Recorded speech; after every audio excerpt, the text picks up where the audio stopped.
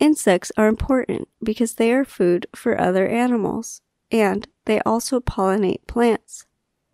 Without insects, many animals will die, and it will be hard for people to grow crops. There is a new study which says that the number of insects is falling. Every year, there are 2.5% less insects. If this goes on, there will be 25% less insects in 10 years. This would be a big problem. People think that there are less insects because the planet is getting warmer. People also use chemicals in farming, so that can be a reason, too.